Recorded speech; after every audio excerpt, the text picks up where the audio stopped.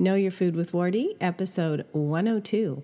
For links and more, visit the show notes at knowyourfoodpodcast.com/102. See you there.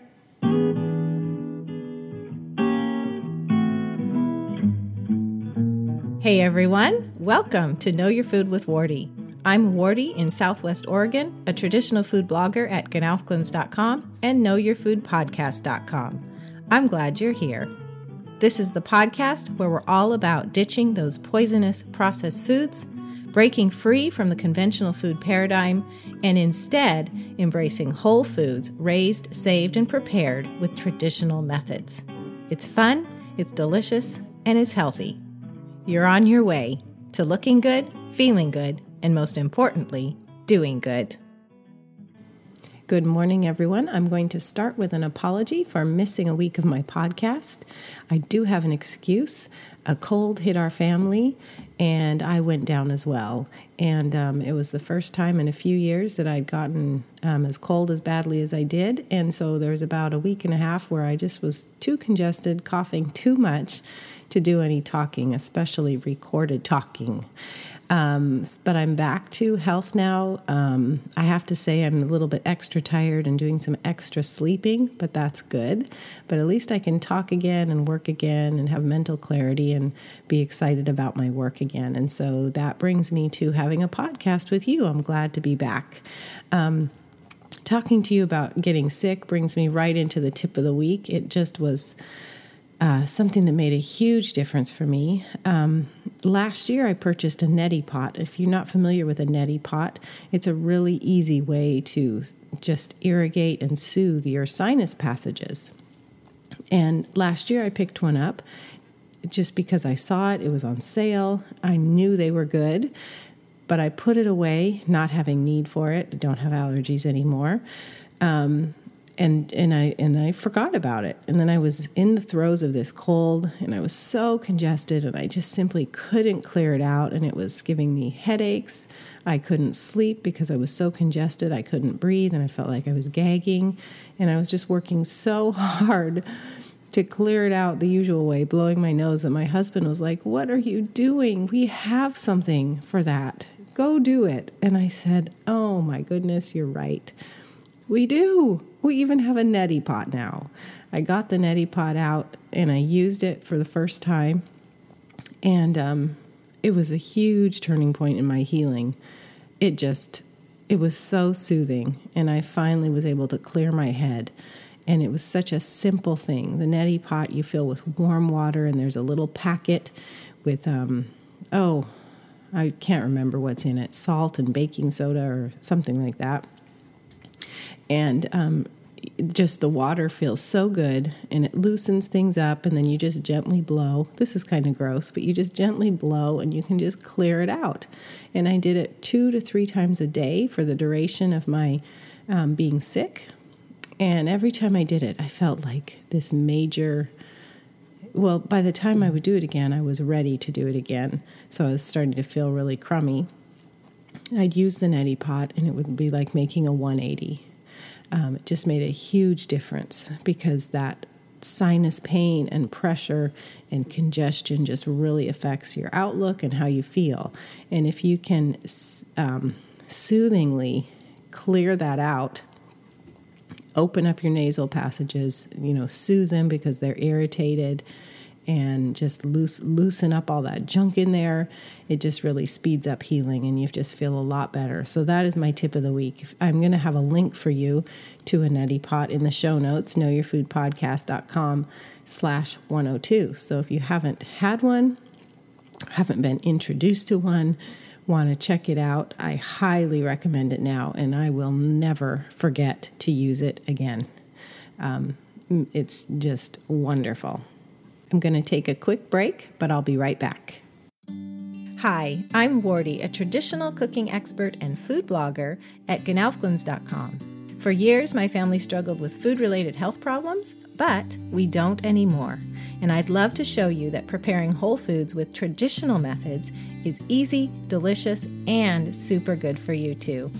So just go to traditionalcookingschool.com/free, and I'll show you how easily you can do it too. I'll give you 5 free videos that include my favorite traditional cooking techniques, plus printable at-a-glance fact sheets as a handy reference. So, if you're ready to start looking good, feeling good, and most importantly, doing good, then visit traditionalcookingschool.com/free today.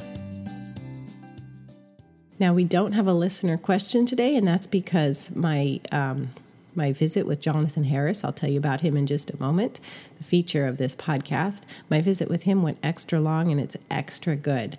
So we're going to skip the listener question this week and I'll save them up for next time.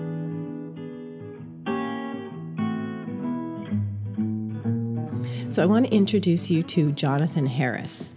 Now, Jonathan's wife, Renee, was my guest way back on podcast number 9, knowyourfoodpodcast.com/9. Renee has a homemade hard lotion bars company with really nourishing skincare products. So we've had a good visit with Renee in the past. Well, Jonathan is my guest today. And Jonathan's story is so fascinating. He's the author of the 10K to Talent website. It's 10K, the number 10, 10K to talent.com.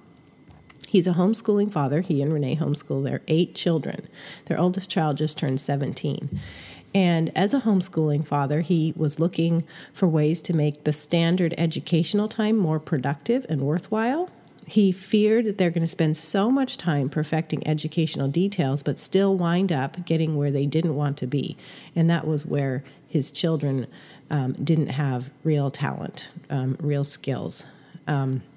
Instead, he wanted to be able to give his children an inspiration to develop early in their life, a focus and a drive to cultivating something they would eventually be very, very good at, and maybe even something they could use to provide for themselves with a generous living.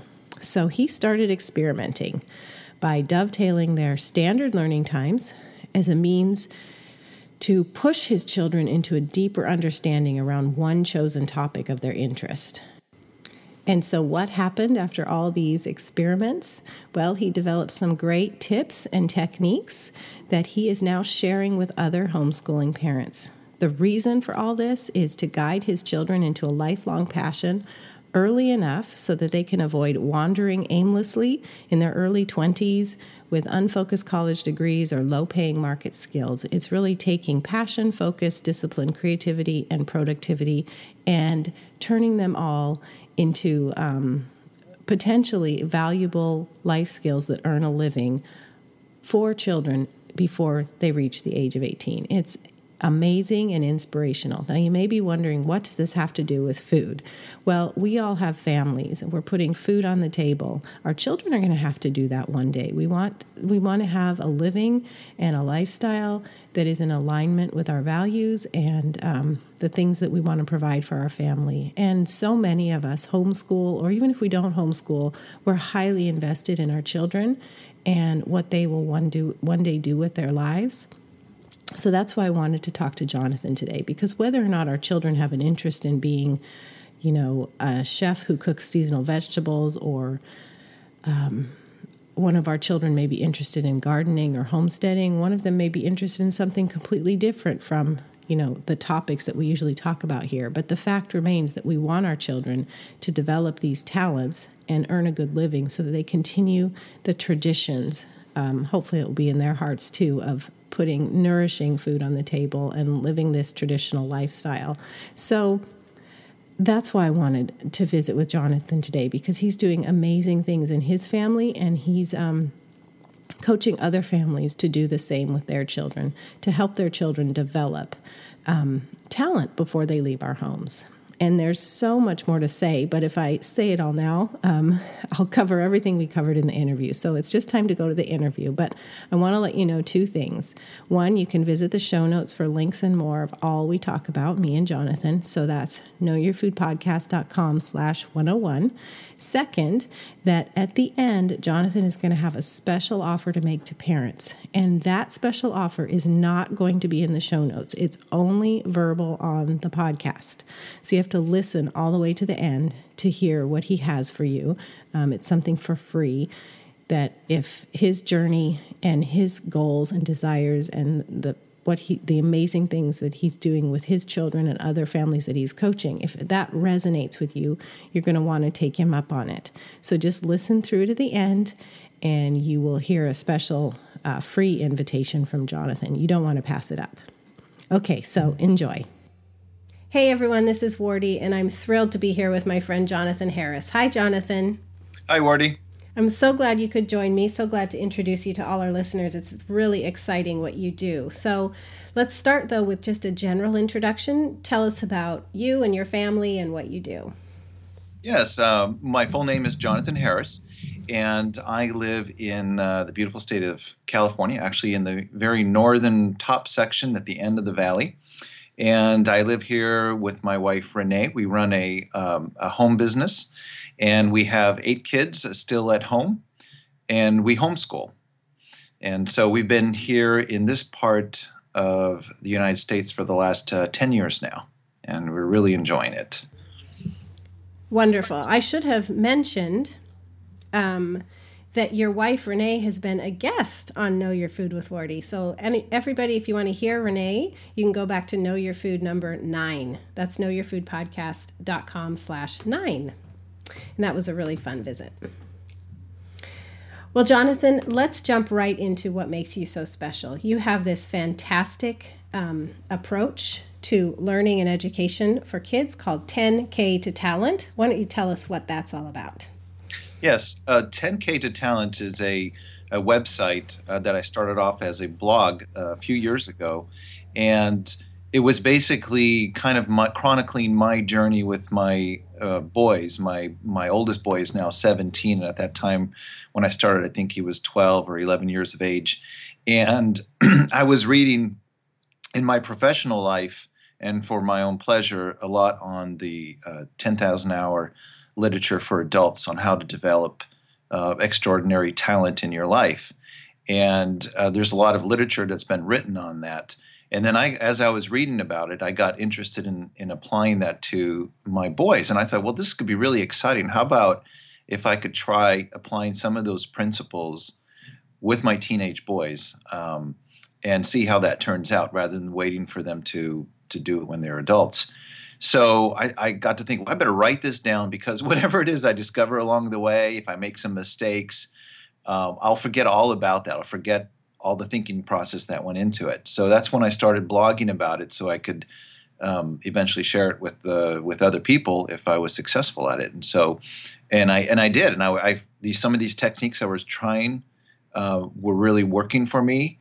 And so I just continued blogging and augmenting the information that I had. And then eventually I distilled it into one particular guide so that other parents could use that and help them find a talent that they could start in their child's life. Exciting. So if you could just summarize it in a couple sentences, what, all this research you've done, what you've put together, what's the purpose and what are you achieving with your teenage sons? Yeah, well, the main thing is that we, I think a lot of people are experiencing this now, is there is so much information out there available. Like in the past, if you had to do a homework assignment, you would typically go to the library. And like in the state of California, for example, every year around a certain time, I'm not sure when it is exactly, but I know when we go to the library, all the books on the missions, the Spanish missions that were in California are all checked out because everybody is studying California history, and about the only broad written material written on that time period is about missions. And so everybody focuses on that subject. Well, it used to be that's what you had to do because there wasn't really that much more information to do. Now you can go online and order from Amazon and get used books at a super cheap price on almost any topic that you can think of. And so that's because there's just been an explosion of opportunities out there for information and good courses and good curriculum. And so what you need to do is narrow down something so that your child can become good enough that it makes a difference in his adult life. So that's kind of what I'm trying to do, is help you focus, help parents focus on something that's going to have a big enough impact for their adult life. And the other one is also trying to find a way to use those skills and those abilities to bring value to other people's lives. That's the other side of the coin, is that when you're developing talent in children, you're trying to find something that's going to bring value to other people in their life. So you want to move them away from a hobby into a talent. So that's something that parents get hung up on a lot. Like a hobby is much more for personal consumption and personal pleasure, which there's total room for that. Mm-hmm. But sometimes it gets fused as a talent, and that's partly what my guide helps people to do, is try to figure out how they can turn, let's say, a hobby into a talent, or how, if you don't have anything at all, how to find something so you can go straight to a talent. I see. So can you walk us through some examples maybe? I mean, like maybe give us a situation where a child has a hobby and it might not be a good candidate for a talent. And then on the flip side, do what you just mentioned, which is there's really like no hobbies that are standing out. How is that child or that parent on behalf of the child supposed to pull a talent out for their child? Exactly. Totally. Well, I'll use the example of my son Jonathan, who goes by my same name as I do. And when he was quite a bit younger, we got him a camera because we needed a camera for our other home business and to take product shots and so forth. And my wife Renee was doing it. And then we got to thinking, well, our son is capable enough. Let's enlist him, and he'd probably enjoy that. And he did. So we got a camera. At the time, the digital cameras were really becoming affordable, the bigger ones. And so we got him that. He's been helping us in the background with that business. And then he got excited about, well, I could do some video shoot and put a story together. And so he went through the typical teenage boy thing where there's a lot of, shoot 'em up type things and people falling out of windows. Not really, but he could do that from the video edit. And then he tried putting together a big story with the neighborhood kids, and it was okay. It was fun. That was definitely more of a hobby. And then I started gently steering him to looking at video and photography so that he could start bringing value to others.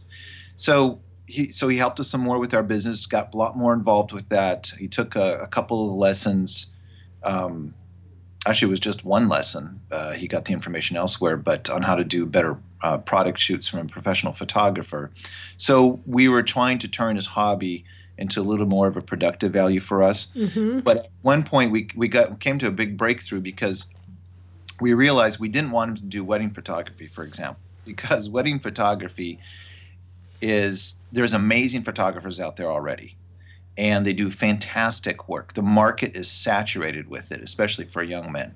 So it's very difficult to break into and find room to make a living at it, or find room to volunteer on those projects unless you're already really good. So we wanted to steer him away from that.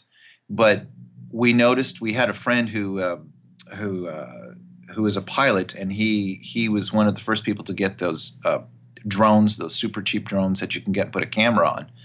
And he was visiting him, and then that's when it clicked. We're gonna take that drone, put a camera on it, and start filming. And right away, I encouraged him to let's look for an opportunity where we can do some filming from the air that will bring value to people. So the natural thing that happened there is that real estate was an opportunity here locally where people were excited about having their property filmed from the air so they could put it up for rent. That is so cool. Yeah. So that was an example of how, as a parent, and I talk a lot about that on my website, it's really up to the parents when they're young to guide them into a direction that brings value to other people. There's all sorts of reasons for that. One is they just don't have the life experience that you do to be able to. So you got to clear the way for them. They're still going to have to do the work themselves, but you can emotionally prep them for that. You can ask favors from other adults to get them inside the door, and then from there they can take off with it. So that's exactly what, in Jonathan's case, this is exactly what happened. And people are really responsive to young people when they're trying to be productive. Mm-hmm. And from there, it's just taken off in that example. So that starts off kind of as a hobby, interesting tool. and that was good. And then he was doing a lot of the fun kid stuff, and we're saying, okay, you know what, that's okay. But let's see if we can try to bring value to people. So as soon as you start thinking value to other people, you have to find other skills to go with it in order to make that happen. I see. So that's like one of the key questions, is bringing value to the equation. I mean, when you ask that question, then you start drawing on all these other things.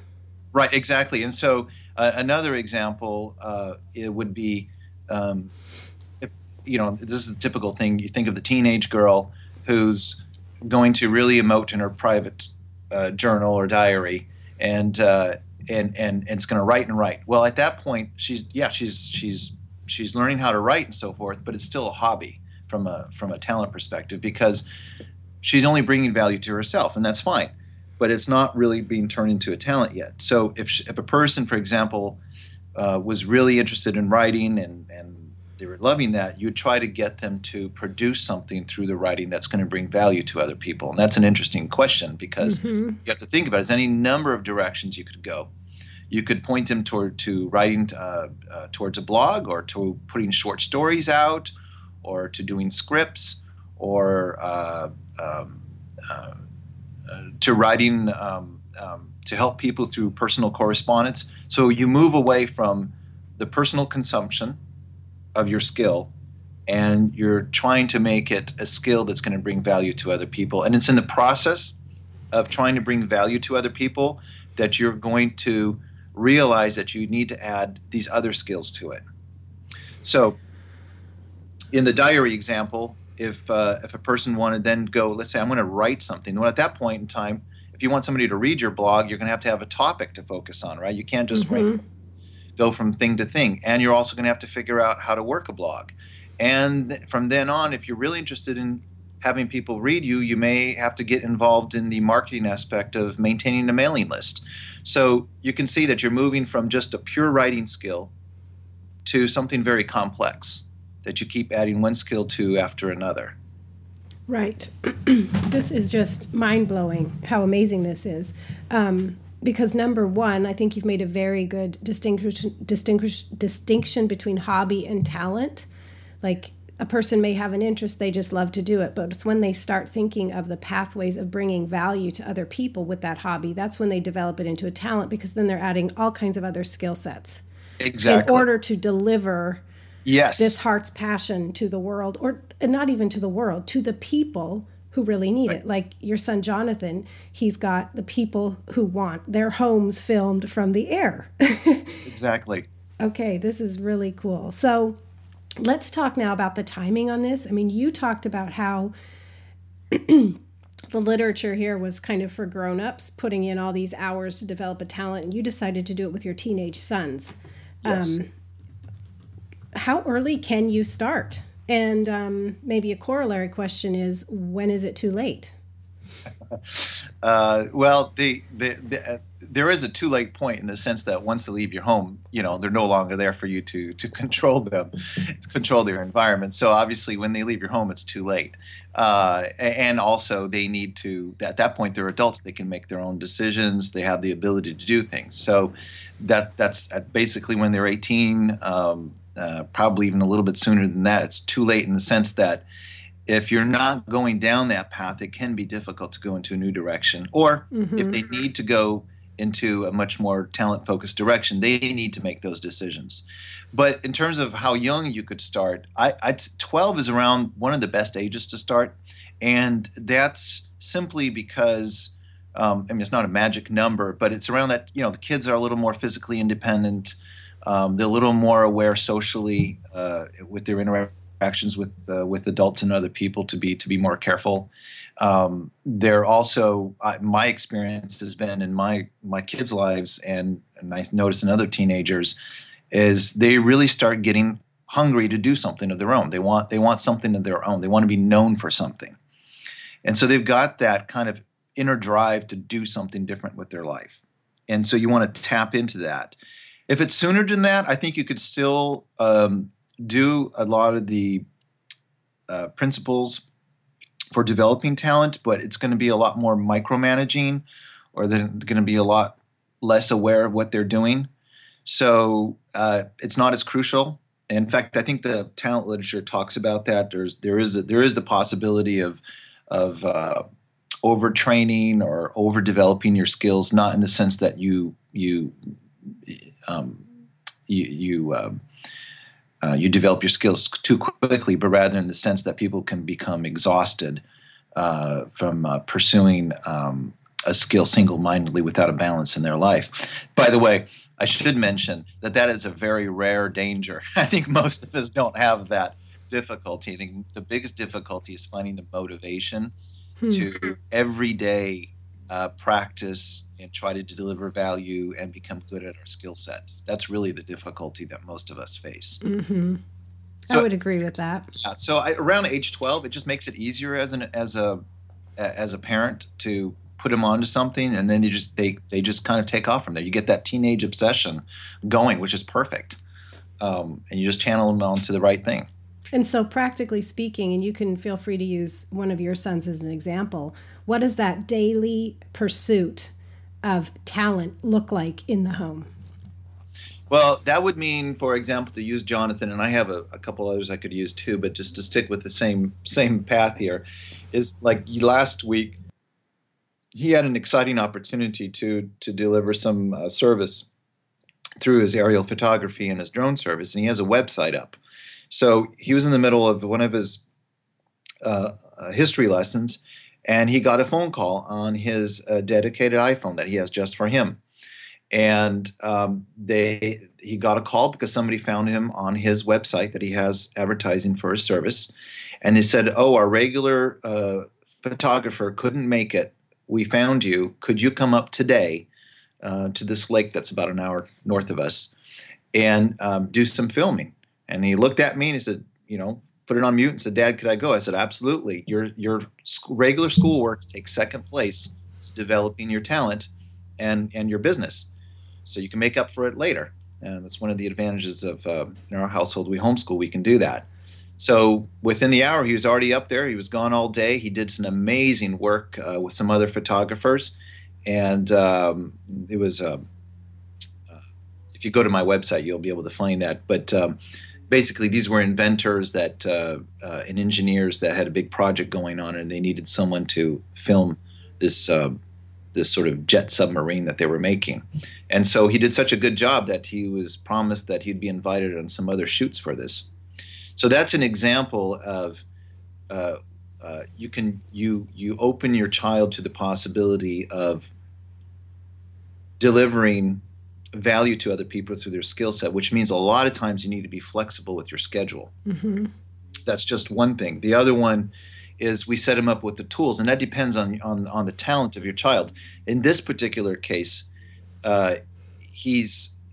people will call him up and find him this way. So we decided early on that we were going to get him an iPhone and not just a regular cell phone, because we can also track him to see where he is, just to make sure he's physical safety. And it was a way for people to contact him for his business website and not get it mixed up with our family business. So there's a lot of things in the family life that you can do to set up the environment for success. So if your daughter has a particular skill set, but no one can reach her, or for whatever it is, then it's very difficult to develop your skills mm-hmm. to the point where it becomes a valuable talent. Mm-hmm. And that'll vary. In this particular case, my oldest boy has something that's very public.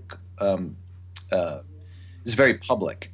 So obviously, the way to contact him is going to be very public. But there are other skill sets where maybe they're not as public, but you're still going to be. People are still going to have to be able to reach you if you're going to deliver value. So you have to think that through for each of the mm-hmm. that you're developing. I want to let all our listeners know that I'm going to have links to Jonathan's website at the show notes, so you can see what he's doing. I should say Jonathan Jr. and Jonathan Sr. That's right. So we're talking about both Jonathans today. My wife warned me about that. She said, if we name our firstborn your name, we're going to have problems later on. Well, they're creeping in.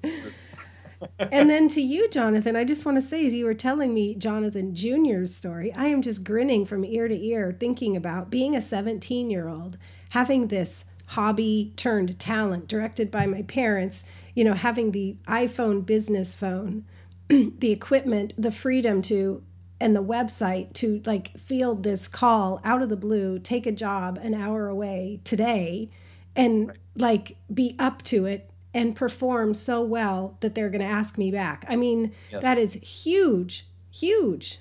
And Huge. just pats on the back to you and your son. That's fantastic. Now it's been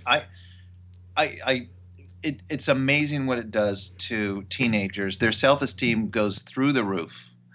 They're constantly motivated, and we do get compliments from other adults, not realizing what they're doing, but they have that sense of confidence because they can sense it in their bones that they're delivering value to other people and they are interesting. And especially that's when I want to encourage parents to have this mindset that your children can do far better than you ever did. And that's what I always hope. I don't ever think, if my sons can do as great as me, that'll be fantastic. Perish the thought. I hope that they know a lot more than I do, and I hope that they've learned something from my experience, so they don't have to go through the same process of trying to find a career and a calling in life. So that's the mindset that I approach it with, and so a lot of times I'll tell them, I don't know the answer to that. Research it, find out, persuade me on the merits of buying that tool or not. Mm-hmm. That's kind of just that general mindset that we have. Mm-hmm.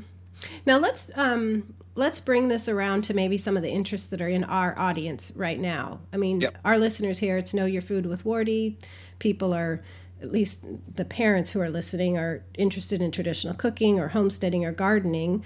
And obviously, all these parents, I mean, we've got children who may be interested in photography like Jonathan, or writing like the other example you brought up. What about one of our children who's interested in, let's just say, gardening? Okay.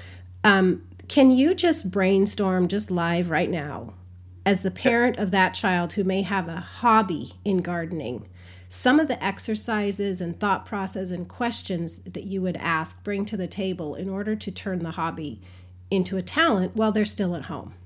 Okay, good. Fair. Okay, so let's say a child is doing some good gardening in their backyard, and now, in order to turn this into a talent, so he's got one thing. So that's one thing I teach parents, is that you're going to look at his personal interest, and so the fact that he's already doing some gardening and having some personal success at that would be a personal interest that he has going. So you want three other things in his life to make that a success. You want to try to enlist your family's identity or your family's goals, which is not the same thing as his personal interest. You want to look at the advantages in your environment, and that could be the connections, the neighborhood that you live in. It could be the fact that they have access to your traditional cooking website, for example, because I know our family does. And you also want to look at your academic goals. And you want to merge them all together if you at all possibly can. Sometimes you can't, but a lot of times you can. So in this example of someone who's gardening, there's any number of directions you could go. So if you think immediately in terms of what could I do as a young person to bring value? I'm, let's say, 14 years old, and I'm gardening in my backyard. Well, obviously, I can't try to go to San Diego by myself to try selling my produce at their farmer's market, right? So maybe someday I would like to do that. But I could decide, for example, to see if I could get involved into trading vegetables and food with other people who are doing something similar to me in my area, right? So that's bringing value to other people. But the next question that pops up then is, if I want to be able to do that, then how am I going to contact people so I'm not just going door to door every day?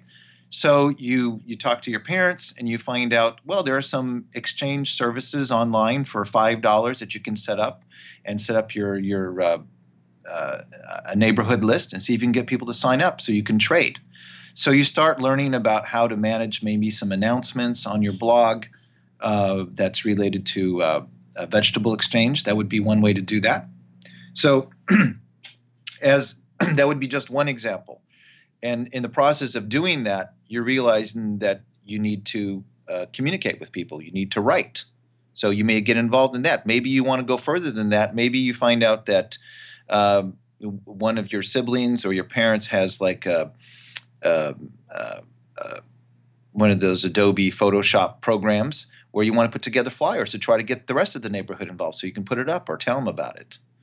That would be one way to go. Another way to go would be you could be really interested and fascinated in the whole storage aspect of the abundance for produce, and you may be really involved in the recipes and in the product evaluations of the jars and the services that you need in order to make that happen. Mm-hmm. So you could review that, to have a little personal blog. You're just consuming the vegetables for yourself with your family, but now you're starting to review all the products out there that you use for canning and for preserving. Mm-hmm. So you could go more of a product line. Maybe your child, which we don't know, this is why you'd have to interview a child a little bit more, but maybe he's got much more of a mechanical engineering bent. So he could really get involved in the whole cellar control with humidity and so forth and so on, and get involved in that side of it, which mm-hmm. you start becoming removed from the gardening aspect, but it is tied to that world. And so you have an in-depth knowledge. What you're doing from a technical point of view is still serving the gardening market. So you have this integration of knowing the needs of the gardener, and you're tying it in, let's say, with the technical aspect. Mm-hmm. I know a lot of boys I have one boy who really enjoys that technical drawing. Mm-hmm. Seems to be really drawn to that. So that would be an example of how you could integrate two separate skills into one.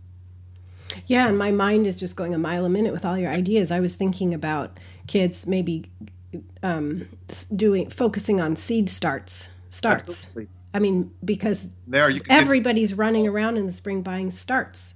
Yep. So why don't you provide the starts? Or people love greenhouses or chicken coops. Maybe you design and build a killer one.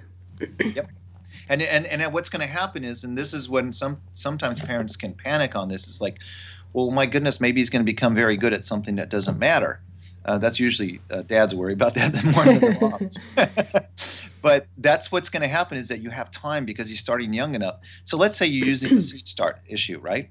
And you know there's a demand or there's an interest in seed starts out there, but you don't know from long term, is this something productive for my adult life, or am I still going to go have to find a job as a barista when I'm 19, right?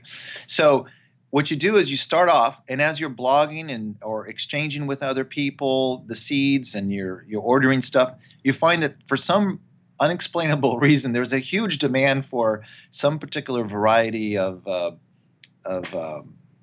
I can't think of here, a cucumber.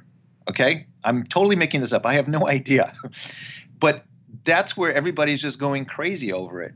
And your readers keep asking you, people keep asking you, well, do you have this variety? And so of all the other seeds out there, it turns out that this one is in very hot demand for all sorts of reasons.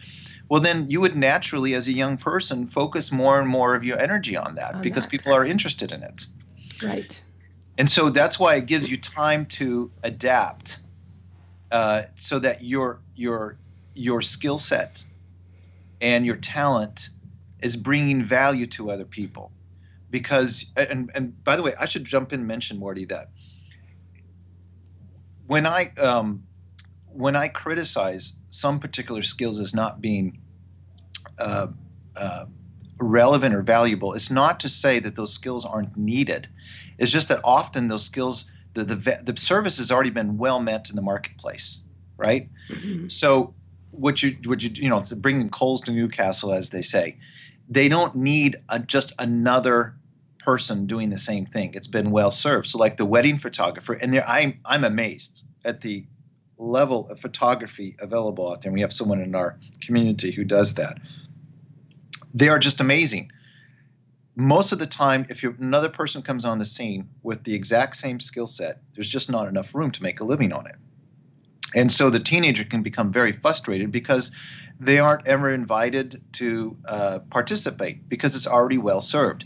So in the example here of the seed market, Um, you have to recognize that some parts of the markets are going to be well served, and the people are doing a good job. There's no shame to that. It's not wrong or right.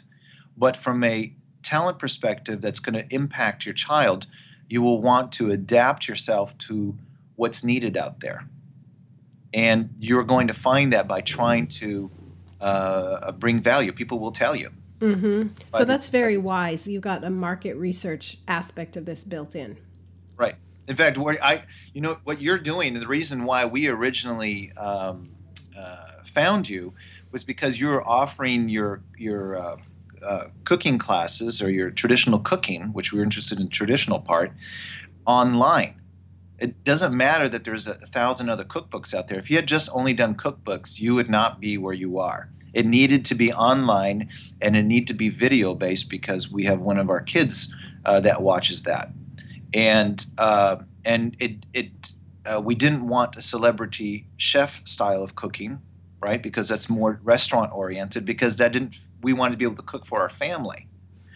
So, but what you are delivering now was not really out there. It's there in bits and pieces all over the place, but not in the particular format and context that we needed it in. Mm-hmm. So that would be an example. So when I look at the traditional cooking site, you really don't have any competition out there as far as delivering it in that particular format. And in order to get to that, you had to obviously work the video side, the websites, learn how to get the information to people out there. So you had all these other skills that came in addition to the core skill of traditional cooking. Yes, that is very true. I feel like there's a quote out there, but my mind is not finding it right now. But anyway, I feel like myself, first of all, I'm grinning from ear to ear to hear you say how our classes are meeting that particular need or desire in your family. But here's the thing. I had to learn all of that as a grown-up. I mean, in between the ages of late 20s to now I'm 40 is my true education in life. My true 10,000 hours. Yep.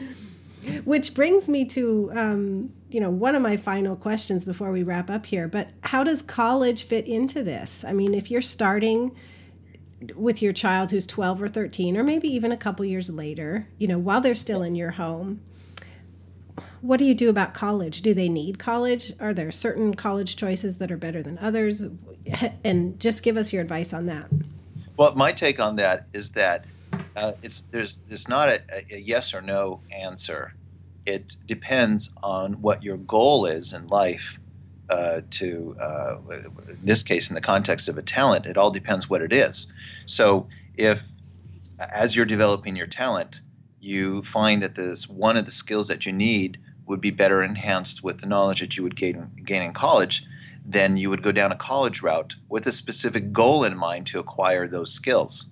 So if it's just to go to college to just acquire more general education, it's probably not going to be very helpful. In fact, it may be even very discouraging, where I describe it as like falling off of a cliff. I meet a lot of people like that, where they develop. It's not that they're not working hard; they're working super hard, and they're developing an incredible deep skill. And then when they graduate, whether it be from high school or from a specialty school, when they get out there, they realize no one's really interested in paying anything for it. Mm-hmm. So you get this huge discouragement setting into their life because they have almost over-specialized on a skill set from which they can't develop any livelihood from. So, and that's very discouraging if you spent that much time. But if you had adapted yourself gradually over time to trying to bring value through your talent early on, you would know. So musicians run into that problem all the time. It's not that people don't want music. What they usually don't want is the exact same music that they've heard before, but they may want it in a different format, right? So if you try to bring value early on, you're going to discover that. And then at that point, you're going to find out whether or not college makes sense for your particular skill set. Mm-hmm. So you may find, let's say, okay, we go back to that example, the gardening example, that a child really likes the gardening, but then they get really involved in the technical aspect, and they may find that they really enjoy designing cellars. Okay, and so they become known for the person who can design cellars for you, and maybe they find that they need some kind of civil engineering degree in order to get it past zoning requirements because of the area that they're in. Well, then that makes it a little easier to decide. Okay, I'm going to go for a civil engineering degree or an architecture degree. I'm making this up because people don't do this unless you do your research. Right. But we understand you're not making a recommendation. Yeah, exactly. This is the path. It's an idea. Yeah, the reason I'm saying that because you hear this all the time. People I'm just going to go to college and find something. Well, that does not. They're selling you a particular product and skill set that may not meet your goals.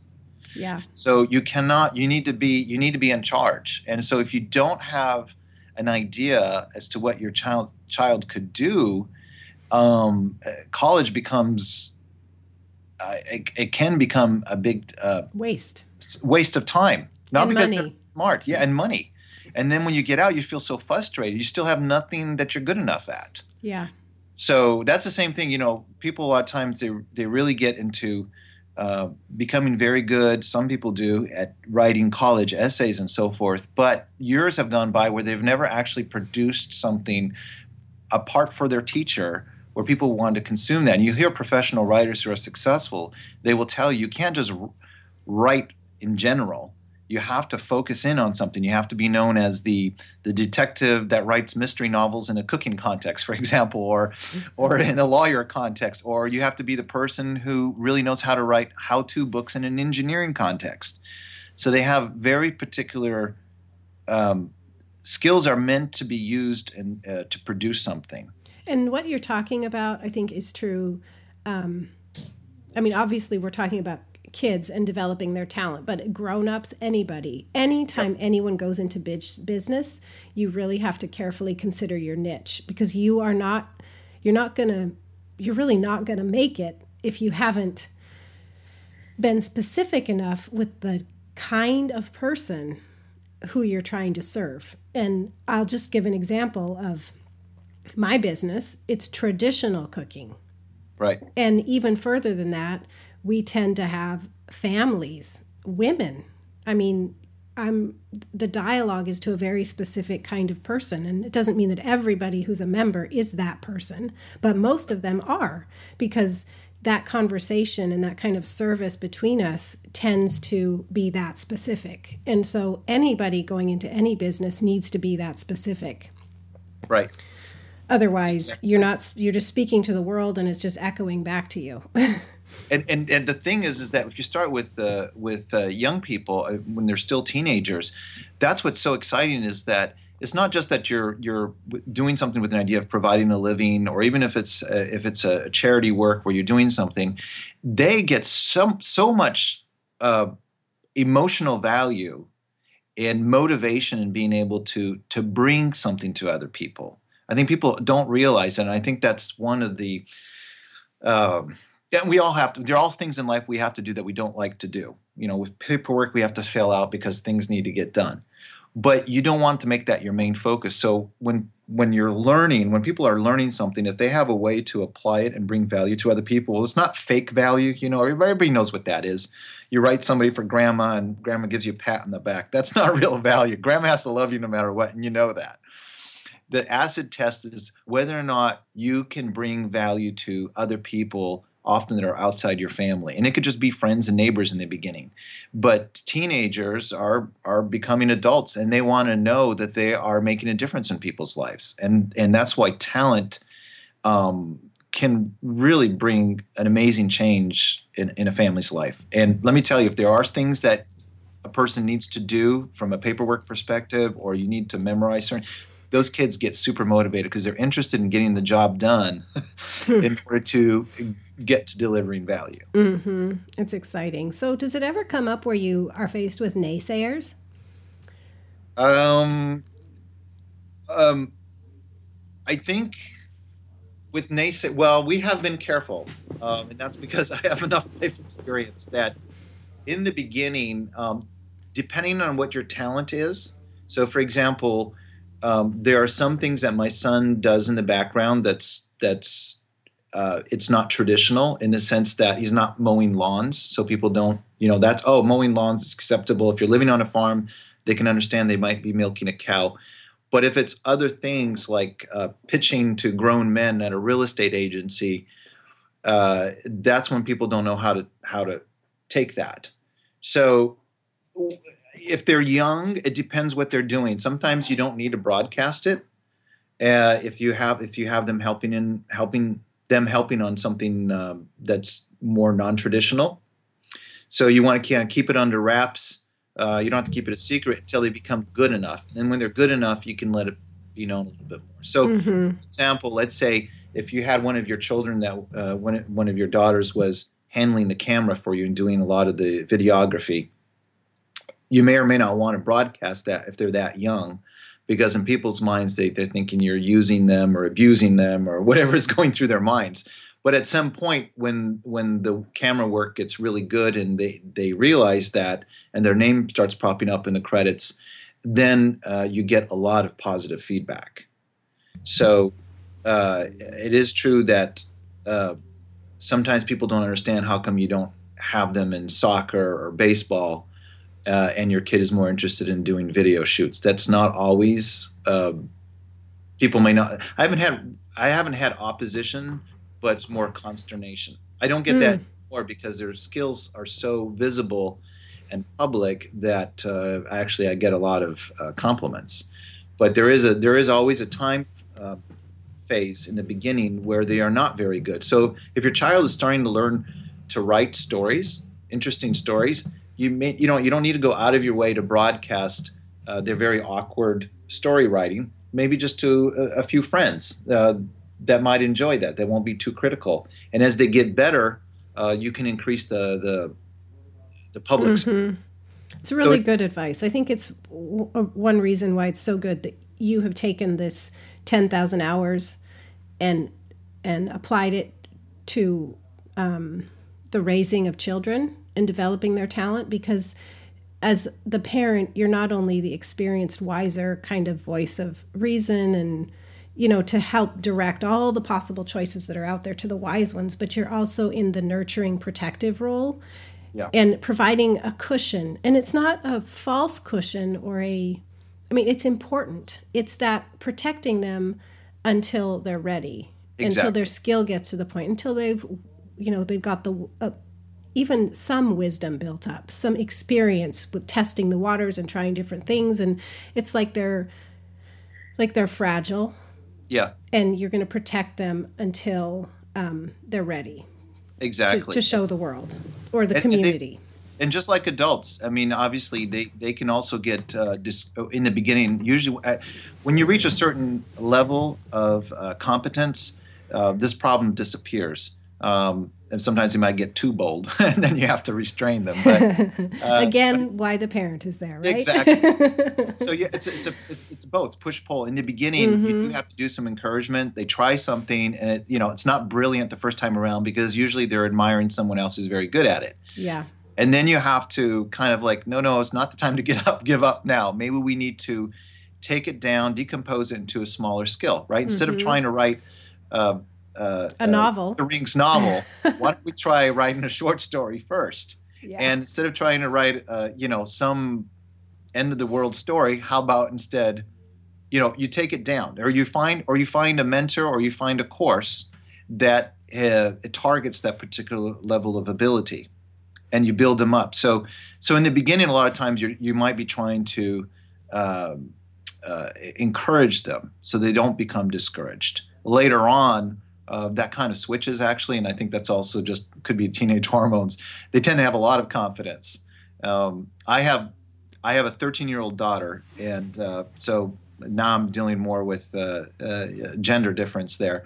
But with my boys, I think with boys they tend to be overconfident in their later teen years rather than underconfident. Mm-hmm. So you have to obviously give them some pointers there. On how to behave, but it's a nice problem to have because they will get up and go and do things. They will get up early in the morning to go do it. They'll stay up late at night to get it done. I don't need to tell them to do it. They are going they to. love it. They lock onto it. And I think girls get like that too, if they have a focus. So if they have a focus, they just got that emotional energy and that physical energy that us older people sometimes wish we could get back. But that's when you want to do that. You want to lock them into that and get them going. Mm-hmm. I want to bring out something that you've now mentioned for the third or fourth time, which is this idea of courses. And I want to mention it for our parents who are listening. Like maybe your child is interested in something about which you know nothing. And we live in such a wonderful age where there are so many online resources. I mean, when I was growing up, we just had the library and it was limited, right? Small town, it was whatever was in the card catalog. And if you requested something from another city, it was a couple weeks. So, but now we have, online about photography and writing and, classics and languages and, all these different skills that may come up that you find your child needs in order to develop their talent and to provide the value. There's likely a course out there.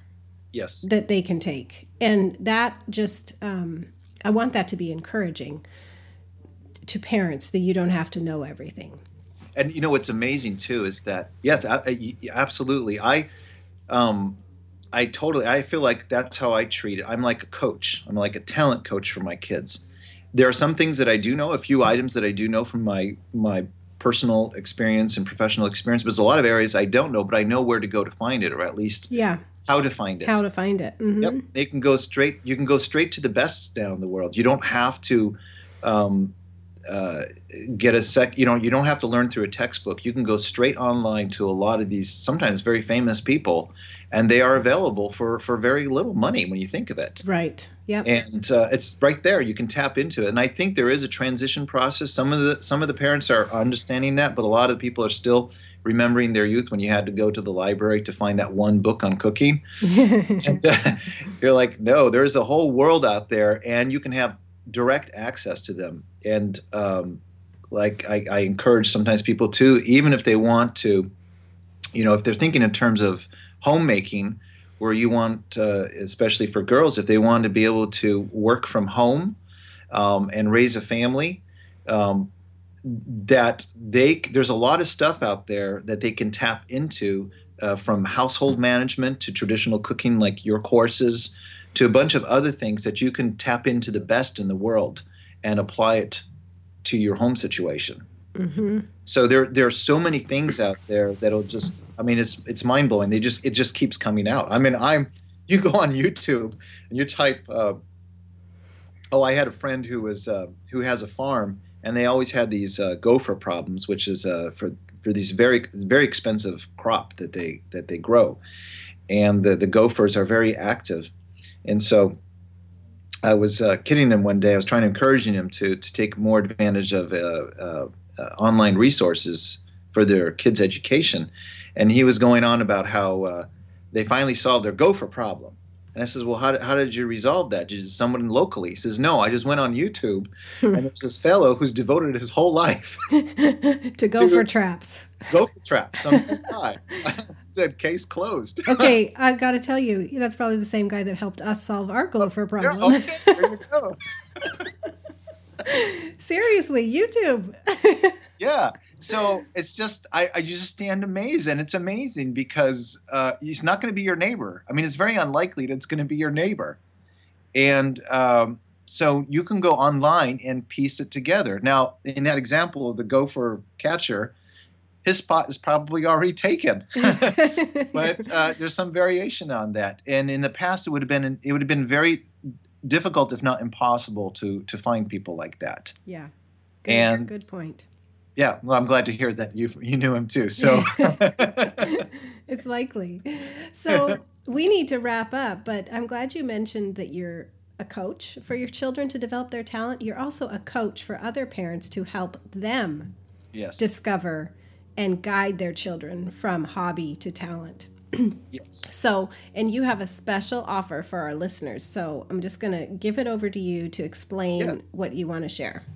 I have if you go to 10ktotalent.com, and it'll be in the show notes, First of all, I have weekly tips that come out. So you can just subscribe to my newsletter, and I'll push out the tips to you, or you can just browse my website, and a lot of the stuff that I share there will be in my guide. I also have the guide I've been talking about, the big guide. It's called How to Develop and Discover Your Child's First 100 Hours of Talent. So it's a method that I walk you through. It's a 7-day personal workshop that you can do on your own through the guide. And I would love to be able to send it out to your listeners if they email me and tell me that they heard me on your show. And I'll send them the PDF guide so they can use it themselves. Thank you so much. That is so generous of you. And my email is talentcoach@10k2talent.com. And we can put that in the show notes so you can see how it's spelt. Okay. And in addition to that, if they're interested after reading it, I also offer a coaching service to go with it. So I have a couple of levels of coaching.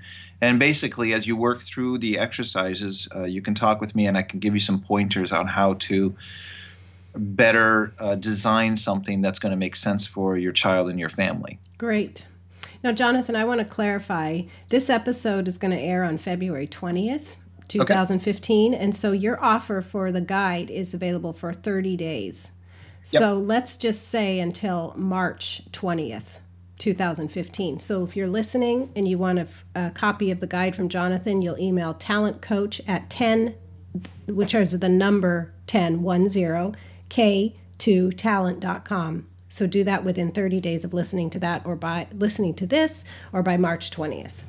Absolutely. I'd be super happy to do that. And by the way, also a call to your listeners, I'm a talent predator in the sense that I love hearing ideas. Sometimes people have one idea that they've implemented that's just absolutely brilliant in helping their kids develop a skill or a set. And if people have some unusual angles on that, I would love to hear about it. So email me too and tell me your experience or point me to a resource that you have seen. So I'm always on the lookout for another great gopher catcher idea. Awesome. Journey, so. Well, thank you so much for sharing your journey, your time, all the stories and wisdom, Jonathan. We really appreciate it. Oh, I love doing that. Thank you, Wardy, for having me. Bye-bye.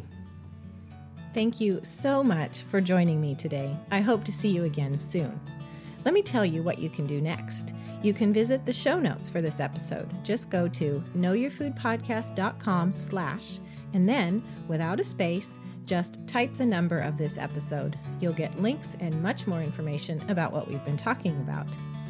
You can submit questions for future episodes. I love to answer your questions on the air. So go to knowyourfoodpodcast.com/questions to submit them. You can stop by traditionalcookingschool.com to get 5 free traditional cooking videos from me. And finally, you can subscribe to this podcast on iTunes, the podcast app, or Stitcher. If you're on a mobile device, just search for Know Your Food with Wardy while you're in the app. If you're on a desktop, go to knowyourfoodpodcast.com/iTunes right in your browser.